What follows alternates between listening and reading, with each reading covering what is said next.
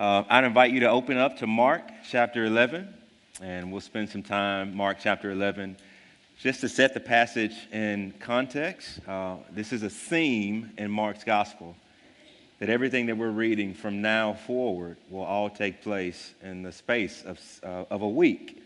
This is Holy Week. This is what we would call Palm Sunday, and we know that Jesus enters Jerusalem now, and we know that he's going to be crucified a few days later. So Mark's going to slow up his narrative and hone in on these final words, these final days of Jesus' earthly life. We're Mark chapter 11, verses 1 through 11. Now when they drew near to Jerusalem, to Bethphage and Bethany, at the Mount of Olives, there Jesus sent two of his disciples, and he said to them, "Go into the village in front of you, and immediately as you enter it, you will find a colt tied, on which no one has ever sat. Untie it and bring it. If anyone says to you, 'Why are you doing this?' say, 'The Lord has need of it, and will send it back here immediately.'" And they went away and found a colt tied to a door outside in the street, and they untied it. And some of those standing there said to them, "What are you doing, untying the colt?" And they told them what Jesus had said, and they let them go. And they brought the colt to Jesus and threw their cloaks on it, and he sat on it. And many spread their cloaks on the road, and others spread leafy branches that they had cut from the fields. And those who went before and those who followed were shouting, "Hosanna! Blessed is he who comes in the name of the Lord. Blessed is the coming kingdom of our father David. Hosanna in the highest." And he entered Jerusalem and went into the temple. And when he had looked around at everything, as it was already late, he went out to Bethany with the 12. Amen. Let's pray. Dear God, we turn our hearts to your word, and we acknowledge that you are our teacher, that though a man stands in this pulpit, a fragile, broken man, that you're pleased to speak to your people through your word and the faithful preaching of it. Father, I pray that your words would be mine. I pray that you would encourage your people this hour. We love you. We ask these things in Christ's name. Amen. And so I want to take a minute to talk to the children. Not that I'm neglecting the adults, but I want to at least take a moment to get our children to kind of focus in. Hey, if you read the Bible, you're going to see some weird stuff in the Bible. What I mean by weird stuff is there are going to be times when you read it and some of the things will just be strange, almost comical. For example, Ezekiel, he's a prophet in the Old Testament. And did you know that he was called to take some bricks and draw on them and build this place city, and then to build these battering rams and to destroy the city? It's kind of weird, isn't it? Sounds like a Lego game where you get to make something and destroy it. He was also called to go in his house and pack up a bag, even though he wasn't really going anywhere. And he was to cut a hole in the wall of his house and climb through the wall and then walk out of the city. And he was supposed to keep doing that. And then he was also supposed to cook food, but not like a feast that your mom or dad might have, but a poor man's food. And he was supposed to cook it on top of cow poop. It's kind of strange, isn't it? He was also supposed to sit. Think about this. He was supposed to go to work, and all he would do for over a year was to lay on one side and cook food on poop. That's it. That was his job. And when that year was up, he had to turn on the other side and lay on that side for 40 days. And the one that I hate the most is Isaiah. The Lord actually told him to get naked and to walk around the city for 3 years. That's all he did. was walk around the city naked for 3 years, preaching. Now, when you see those things, it looks comical, almost like, are we really reading this in our Bibles? And the answer is yes. You see, when Isaiah had to walk around the city naked, God had a word for Israel. As the prophet walks around naked, you're going to be taken out of your land, and your buttocks will be showing. As Ezekiel is packing up a bag and going out of his house, you're going to be taken out of your house. As Jeremiah has to build these nooses to put himself in and go show himself to the kings, Israel, you're going to be taken out of the land. In other words, that whenever you see those kind of over-the-top things happening in the Bible, they can kind of look funny, but God was always dead serious. That's kind of helpful for understanding what's happening in our passage today. This week and next week, we're going to see some over-the-top stuff. I mean, think about the image of Jesus going into Jerusalem on a baby donkey, one that had never been ridden before, not the mother, but the smallest one. It's like your mom and dad trying to ride your tricycle down the street. That's what it would have looked like to see a grown Jesus mounting a foal, a colt. And then next week, Jesus is going to talk to a fig tree. He's going to actually see a fig tree and talk at it. Like he's going to talk to a plant and tell a plant not to grow again. It's kind of over the top when you read it, but again, the question that we have to wrestle with, what serious truth is God communicating through these over-the-top enactments? You see, it might look comical to see Jesus talk to a tree or ride in on a small donkey, but God has some serious things to say. Serious things to his original audience and a serious thing to us this morning. And so I want to ask that question, what is God, even through what might look humorous or over the top, what is he trying to say to us that's worth us seeing and believing? The first thing we see in this passage is that, seriously, the real king has come. Seriously. However foolish it might look for Jesus to ride in on a colt of a donkey, the real king your heart was made for has come. Now, to understand what's happening in our passage this morning, you kind of have to understand the Old Testament. If you just pick up in Mark and you just see Jesus going from the Mount of Olives and going into the city that particular way and then finding a colt, it looks kind of foolish, right? But there's more to the story. You kind of have to back up. It's almost like we're walking into a movie theater 45 minutes after the movie has started. If you try to make sense of it, it's going to be hard. But if you can kind of step back and see the bigger story, then it all makes sense. There was a prophet, and his name was Zechariah. And in your English Bibles, it's the second to last book of the Old Testament. So if you turn to Matthew, you turn back 2 books, that's Zechariah. But technically speaking, it's out of order. Zechariah was a prophet during the time of Ezra.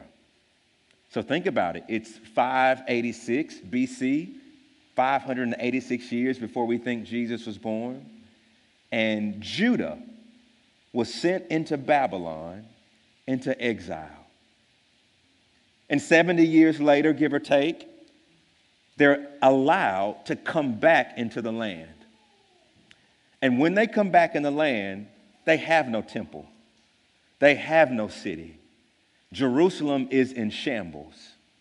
And so they start the work of trying to rebuild the city. But the first thing that they try to rebuild is the altar and then the temple. And they're met with opposition. On the one hand, these kings give them resources, but the people in the land at the time are making them afraid. And then they sort of stop building what they're supposed to be building and start building their houses. And so the Lord raises up two prophets. He raises up Haggai and he raises up Zechariah. And what do? They try to spur them on. The Lord is with you. He has not forgotten you. Put your hand back to the plow and be faithful to rebuild. And Zechariah was one of them. And in Zechariah's prophecy, or in his book, he gets these weird dreams, these weird visions, and he starts to see things. And much like our dreams, that they aren't chronological, we don't always know what they mean. I mean, I had a dream this week that I was caught in barbed wire. And every time I tried to get out of the barbed wire, it sank more deeply into my clothes, into my skin. And I woke up, I'm like, man, what in the world does that mean? And so if you interpret dreams, like, see me after the service, right? But if you know your own dream life, then you know it's not always neat and tidy. And so Zechariah gets these visions. He has 8 of them, 8 oracles, 8 prophecies. And here's the key when you're reading Zechariah.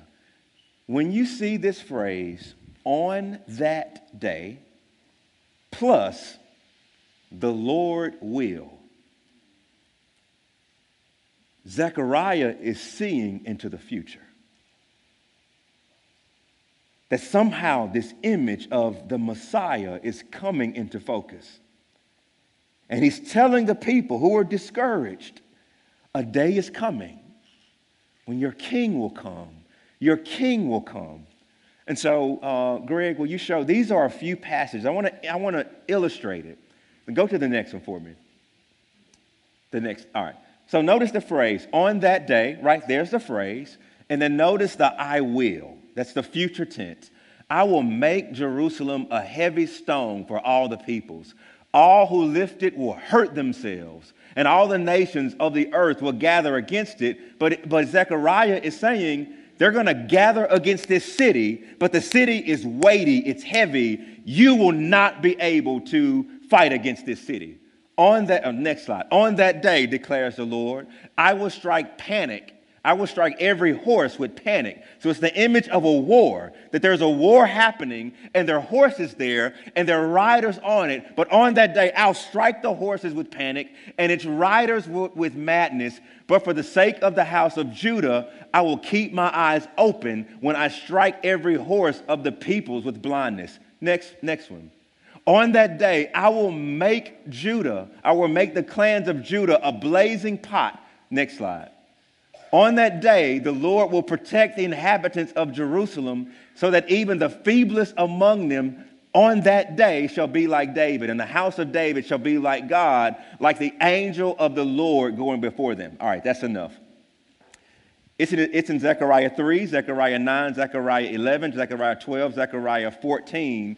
You get all of these images of on that day. Now, why is that important? Because Zechariah has 2 that are relevant to this passage. He says, on that day, and I'll read it for you. On that day, his feet will stand on the Mount of Olives that lies before Jerusalem. That's Zechariah 14. Zechariah 9. On that day, the Lord their God will save them as the flock of his people. For like the jewels of a crown, they shall shine in the land. And then he says, rejoice greatly, O daughter of Zion. Shout aloud, O daughter of Jerusalem. Behold, your king is coming to you. Righteous and having salvation is he, humble and mounted on a donkey, on a colt, the foal of a donkey. So now, connect the dots. Zechariah says 2 things are going to happen on that day. Your king will stand on the Mount of Olives.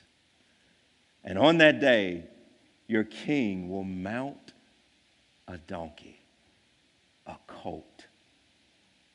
Did you notice what Mark says about Jesus in our passage?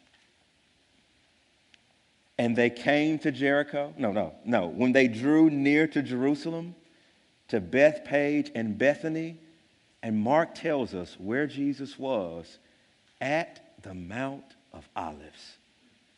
That's Zechariah 14.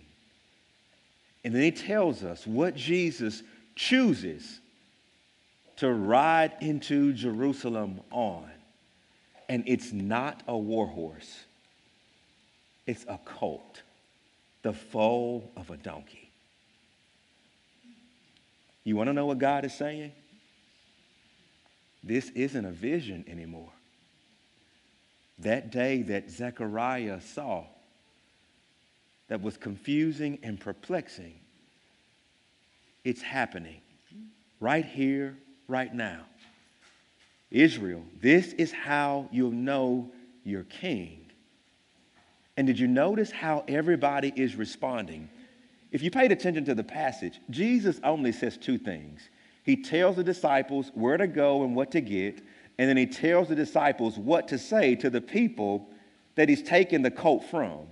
Everything else in Mark chapter 11 right here is a description. It's a description on where they were and where they walked. It's a description of what they rode on. It's a description on what the people were saying and what the people were doing. And here is what you see. You see kingly activity happening. This colt had never been ridden by anyone. Doesn't that sound like a king who has this animal raised just for him, who no one else can mount on? Think about what would have been happening in this week. It's Holy Week. Jerusalem would have swelled from 500,000 to, we think, 2.5 million people. And you and your disciples go and find a colt that's tied up, and the people are asking you, hey, why are you bothering the colt? And you actually tell them, the master needs it, the Lord needs it. And they say, okay. Now, I don't know about you, but if I got 2.5 million people in a small city, I'm thinking, I can't find you. I can't find my animal. I can't get it back. How do I know you're going to bring it back? And what you see those persons doing in the passage, okay, enough said. Did you notice what the disciples did with their cloaks? It was the blind man last week who left his cloak. And now the text this morning actually says, and the disciples put their cloaks on Jesus. And it wasn't just the disciples. Everybody in front of Jesus were putting their cloaks on the ground and waving what we think are palm branches. Why? Because they're giving the king royal treatment. In their minds, they're connecting the dots. This is it. And the disciples just thought that Jesus is about to go into Jerusalem and come in and ride in his glory. And we want to be at the right hand and the left. And even though this crowd right here, they're doing more than what they truly know, they're actually responding the right way. They're praising this king. They're bowing before this king. And you want to know what else they're doing? They're pledging allegiance to this king. That's problematic. Why? Because the Jews were in their land, but it was occupied by Romans. And so in Jerusalem, Herod Antipas, who was the son of Herod the Great, was the tetrarch. He kind of had that little region. He was there. On top of that, Pontius Pilate, who was the governor, was also in Jerusalem. And that's why when Jesus is getting tried, he's getting tried between the high priest of Israel, and then he's going to Pontius Pilate, and Pontius Pilate is sending him back to Herod. They're going back and forth. Why? Because there are two military political figures occupying the same city. And right outside of the city, do you want to know what the people of God are doing? They are declaring allegiance, not to Pilate and not to Herod. This is our king. And isn't that kind of what we need to hear in our day and age? no matter how you vote, you do know that your king is never, ever in the White House. Ever. He's never in the governor's mansion. He's never in the mayor's house. The Lord has one king, and it's Jesus. And we don't get to elect him into office. And he's never leaving office. He does not share his glory with anyone. Government is good. It's a gift of God. But it is not the source of God's people's comfort and hope. We believe that Jesus is on the throne, regardless of what happens. And we can take comfort there. Good times, bad times, prosperous times, hard times. We have a king, and he mounted a donkey, and he rode into Jerusalem, and he went to a cross, and he died to make you his. He's your king, now and always. And he's good, and he's real. The second thing we see in the passage is that, seriously, this king gives us the real Hosanna we need.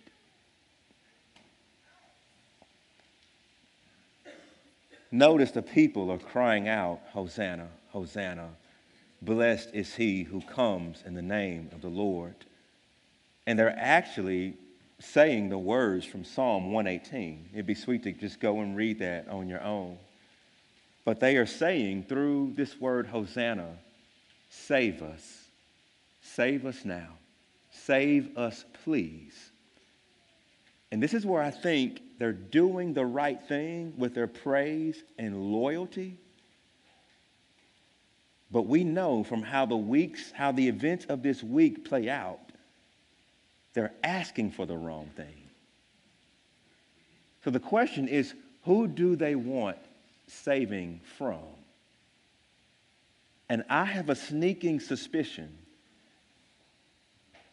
that when you look at Zechariah and you look at all the things that are associated with on that day, I will, you know what they're thinking?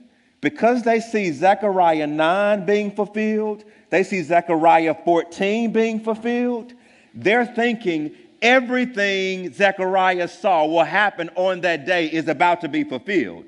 And so on that day in Zechariah, Jerusalem will be like a stone, and anybody who comes against it will be crushed. On that day, according to Zechariah himself, he will strike the horses with madness and the riders with confusion. And on that day, says Zechariah, that the angel of the Lord will go before them, and even the weak among them will become strong like David. And so in their minds, I guarantee you they're thinking, because we see the two things on that day happening, then it must be all the rest of the things happening. And so the route they want Jesus to go when he comes into Jerusalem,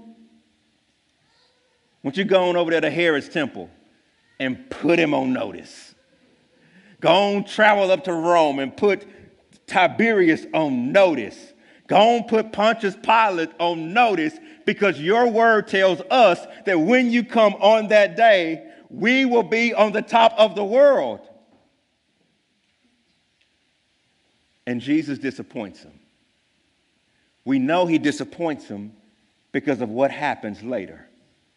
This same crowd that's yelling Hosanna is going to say, crucify him. Crucify him. They're going to free a murderer and kill the author of life.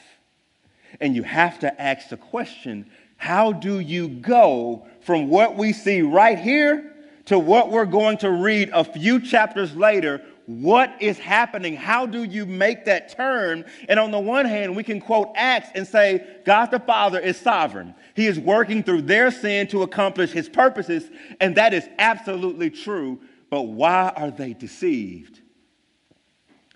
Because they don't like the route that Jesus just went when he came into Jerusalem.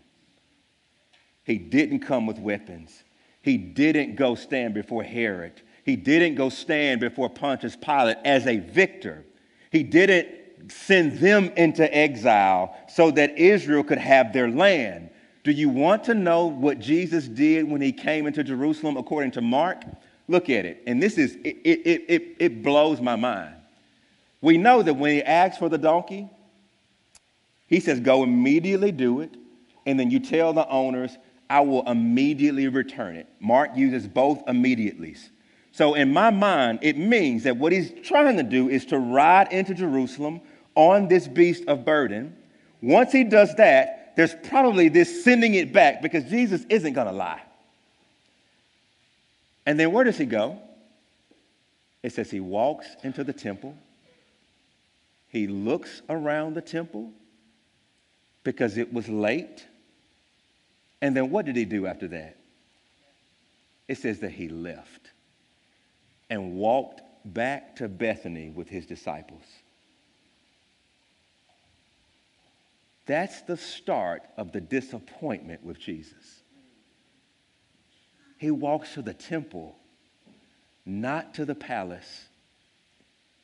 He checks Israel's worship, not what Herod is doing. And he turns his back and walks out of the city. And in turning his back and walking out of the city, you know what he's saying? I'm not playing the game y'all want me to play.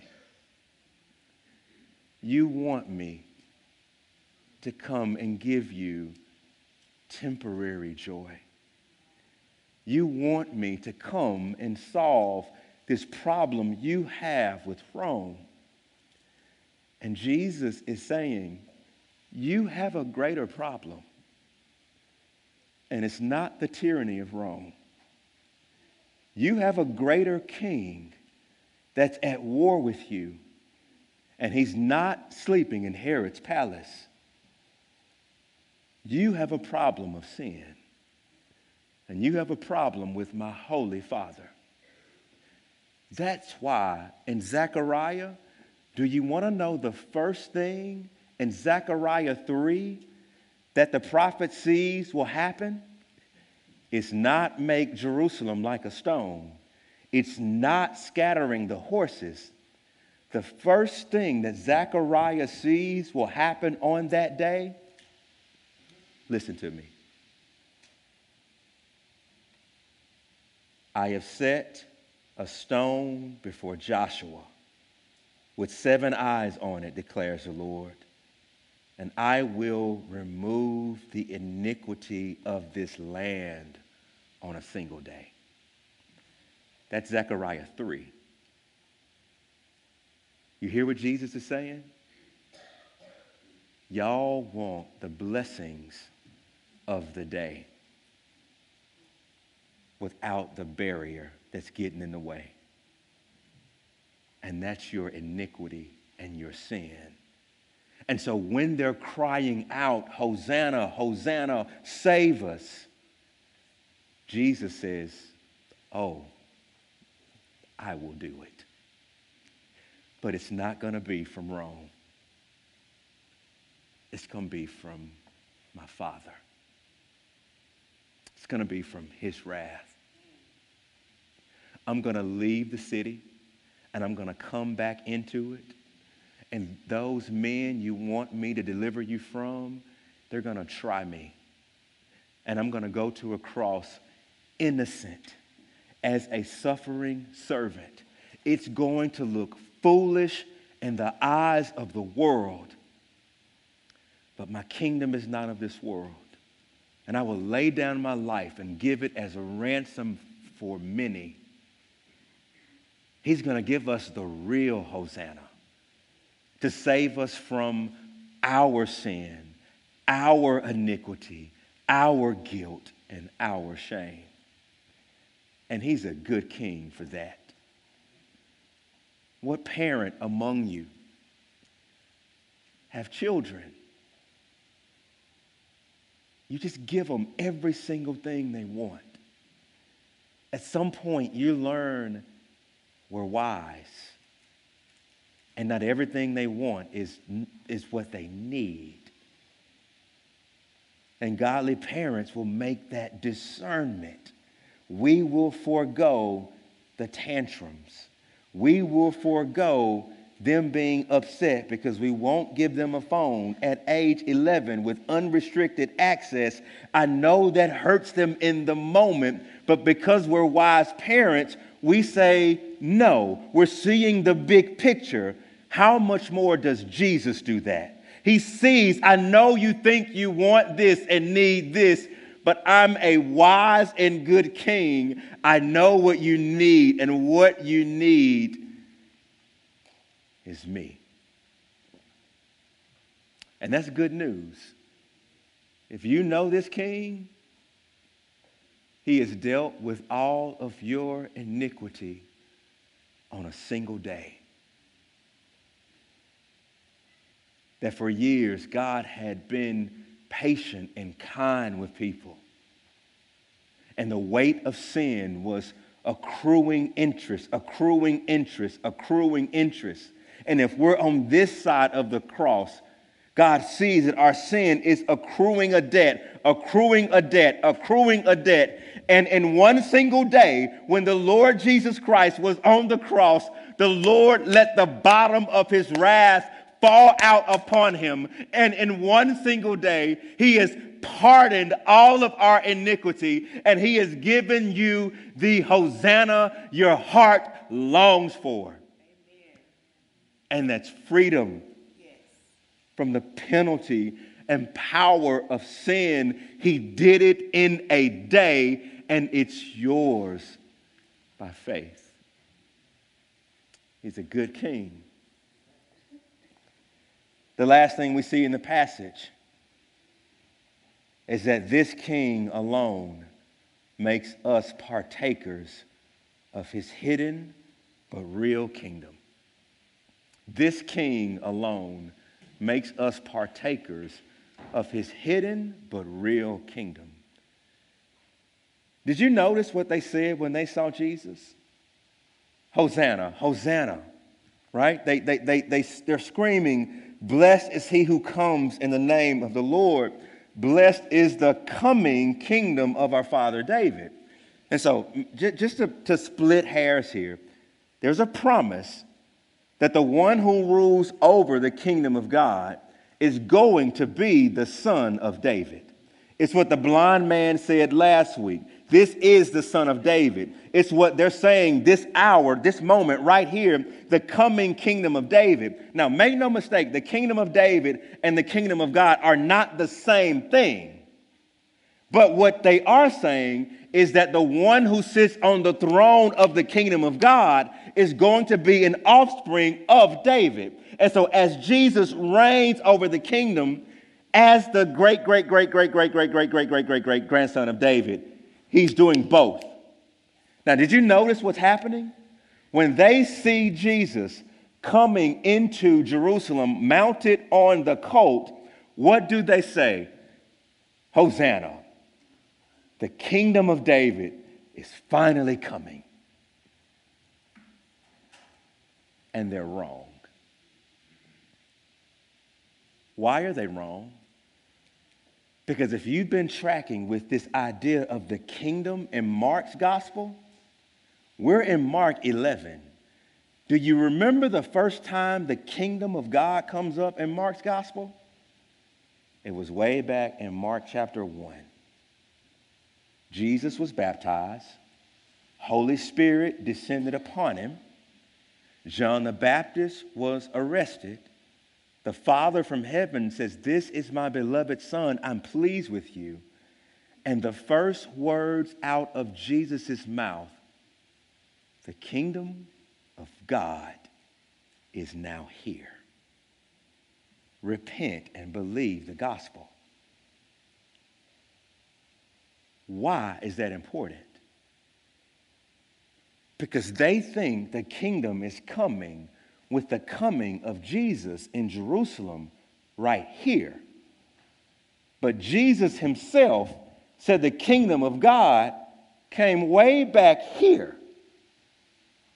So for 3 years, let's do the math. For 3 years, Jesus has been preaching the gospel, and people have been believing the gospel.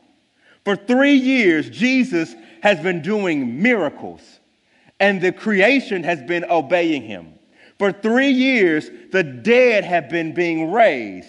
The sick girl was dead at the beginning of his ministry, and she was brought to life. At the beginning of his ministry, he's calling disciples, and they're leaving everything they had to follow him. That he is giving the blind sight. He is making the lepers clean. He is telling the winds and the waves to calm down. And so for 3 years, the kingdom of God has already been present. And yet what these people are saying on Palm Sunday is the kingdom is here. Jesus is saying, no, it's been here. You're Johnny come lately. And that dovetails perfectly with what Jesus has said about the kingdom in the book of Mark. In the book of Mark, he says the kingdom of God is like a parable. To those on the outside, they don't see it. But if you know the king, you see it. The kingdom of God is like a little mustard seed that if you were to look at it, you would miss it. But it's going to grow into this mighty tree and be a mighty fortress. But the world's going to miss it. They're not going to see it. But if you know the king, you see it. The kingdom of God, right? You can't get into it unless you become like a child and have childlike faith. And if you love your riches and your possessions, it's impossible for you to get into it. You get this image that what Jesus is saying about his reign, about his rule, is it's complex and it's also hidden. And that's true, right? For you. You come here and you worship a God that you can't see. And some of this probably looks foolish to others. With your money, you don't spend it all on yourself, but you're generous. With your time, you give it in the service of the King. And here is how the world looks at you. For what? I don't see no king on the throne. You suffering just like I'm suffering. You see what I'm saying? Like, it looks absolutely foolish. And that's the point. The kingdom of God is hidden, elusive, complex. And what Jesus is saying, if you know the king, it's not a parable anymore. You see. You see. The dots are being connected. Your allegiances are being changed. You're being remade after the image of the king when everyone else around you is blind. It's like walking into a CSI story where you see the crime scene and it looks perfectly clean, and then a forensic scientist comes in there and they do their work, and all of a sudden it's filthy, it's nasty, it's blood, it's DNA everywhere. But if you walk into the room with your naked eyes, you see nothing. And here's what Jesus is saying he's going to do for you. If you are his, I'm going to take those things that are invisible and hard and elusive, and it's my good pleasure to reveal. And even more, we're not just going to see the kingdom. We're going to embody the kingdom. The world says, don't confess sins. Don't show weakness. In the kingdom of God, confess and plead for mercy. The world says, I cannot change. I am who I am, and I will always be this. And the kingdom of God says, no. Greater is he who is in you than he who is in the world. Not by your strength, not by your might. The Lord's strength is made perfect in your weakness. You can change. The world says, spend your money all on you, ball till you fall. But in the kingdom of God, we're storing treasures up in heaven that moths cannot destroy and thieves cannot steal and rust will not waste away. The world says, hold on to grudges, be slow to hand out forgiveness. And in the kingdom of Christ, it's be quick to forgive. Forgive those who sin against you, even as you are forgiven by the Father.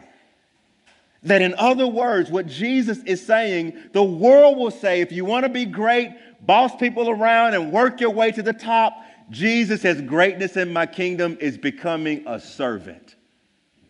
It's an upside down kingdom, and it's the same thing Jesus did when he rode in there on a mule, on a donkey, and then turned his back and walked back out. And then the Lord of glory submitted himself to be crucified when he had all the power at his disposal to summon legions of angels. It's counterintuitive. It's upside down. And if we know that king, guess what? We'll see the kingdom. And it'll get worked in our own hearts.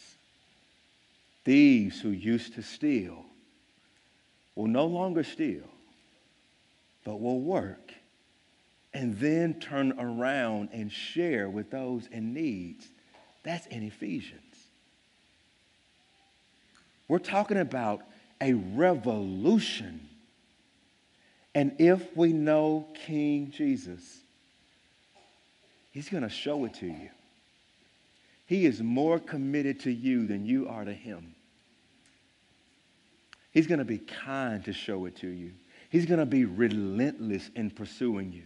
He's going to open our eyes and our hearts for all that he has in store for us because it's his delight to do this for his people. That's what Mark is showing us. We see the kingdom. And by his grace, we live like it. Let's pray. Our Father, we do pray that the truths of this passage would be real to us. Jesus, I pray for those who are weak and needy, that we would be mindful that we have a strong King who loves us and cares for us. I pray for those who think that our ultimate needs are things. Lord, I pray that you will remind them that our ultimate need is you. Thank you for the other side of your kingdom. It's here, but it's going to come in its fullness one day. One day no one will stand against you. One day your people will see you go to war and do war against the flesh, the world, the devil. One day we will shine in glory with light. One day there will be no sin and no sadness and no sorrow. And we will be with the Lamb forever. You've given us a down payment. We see it, we taste it, we see it by faith. And we also rest in faith for the full revealing of all things. Father, I pray that you will make us mindful of your kingdom, which is here. Would you empower us by your Spirit to live like it is? We love you. Amen.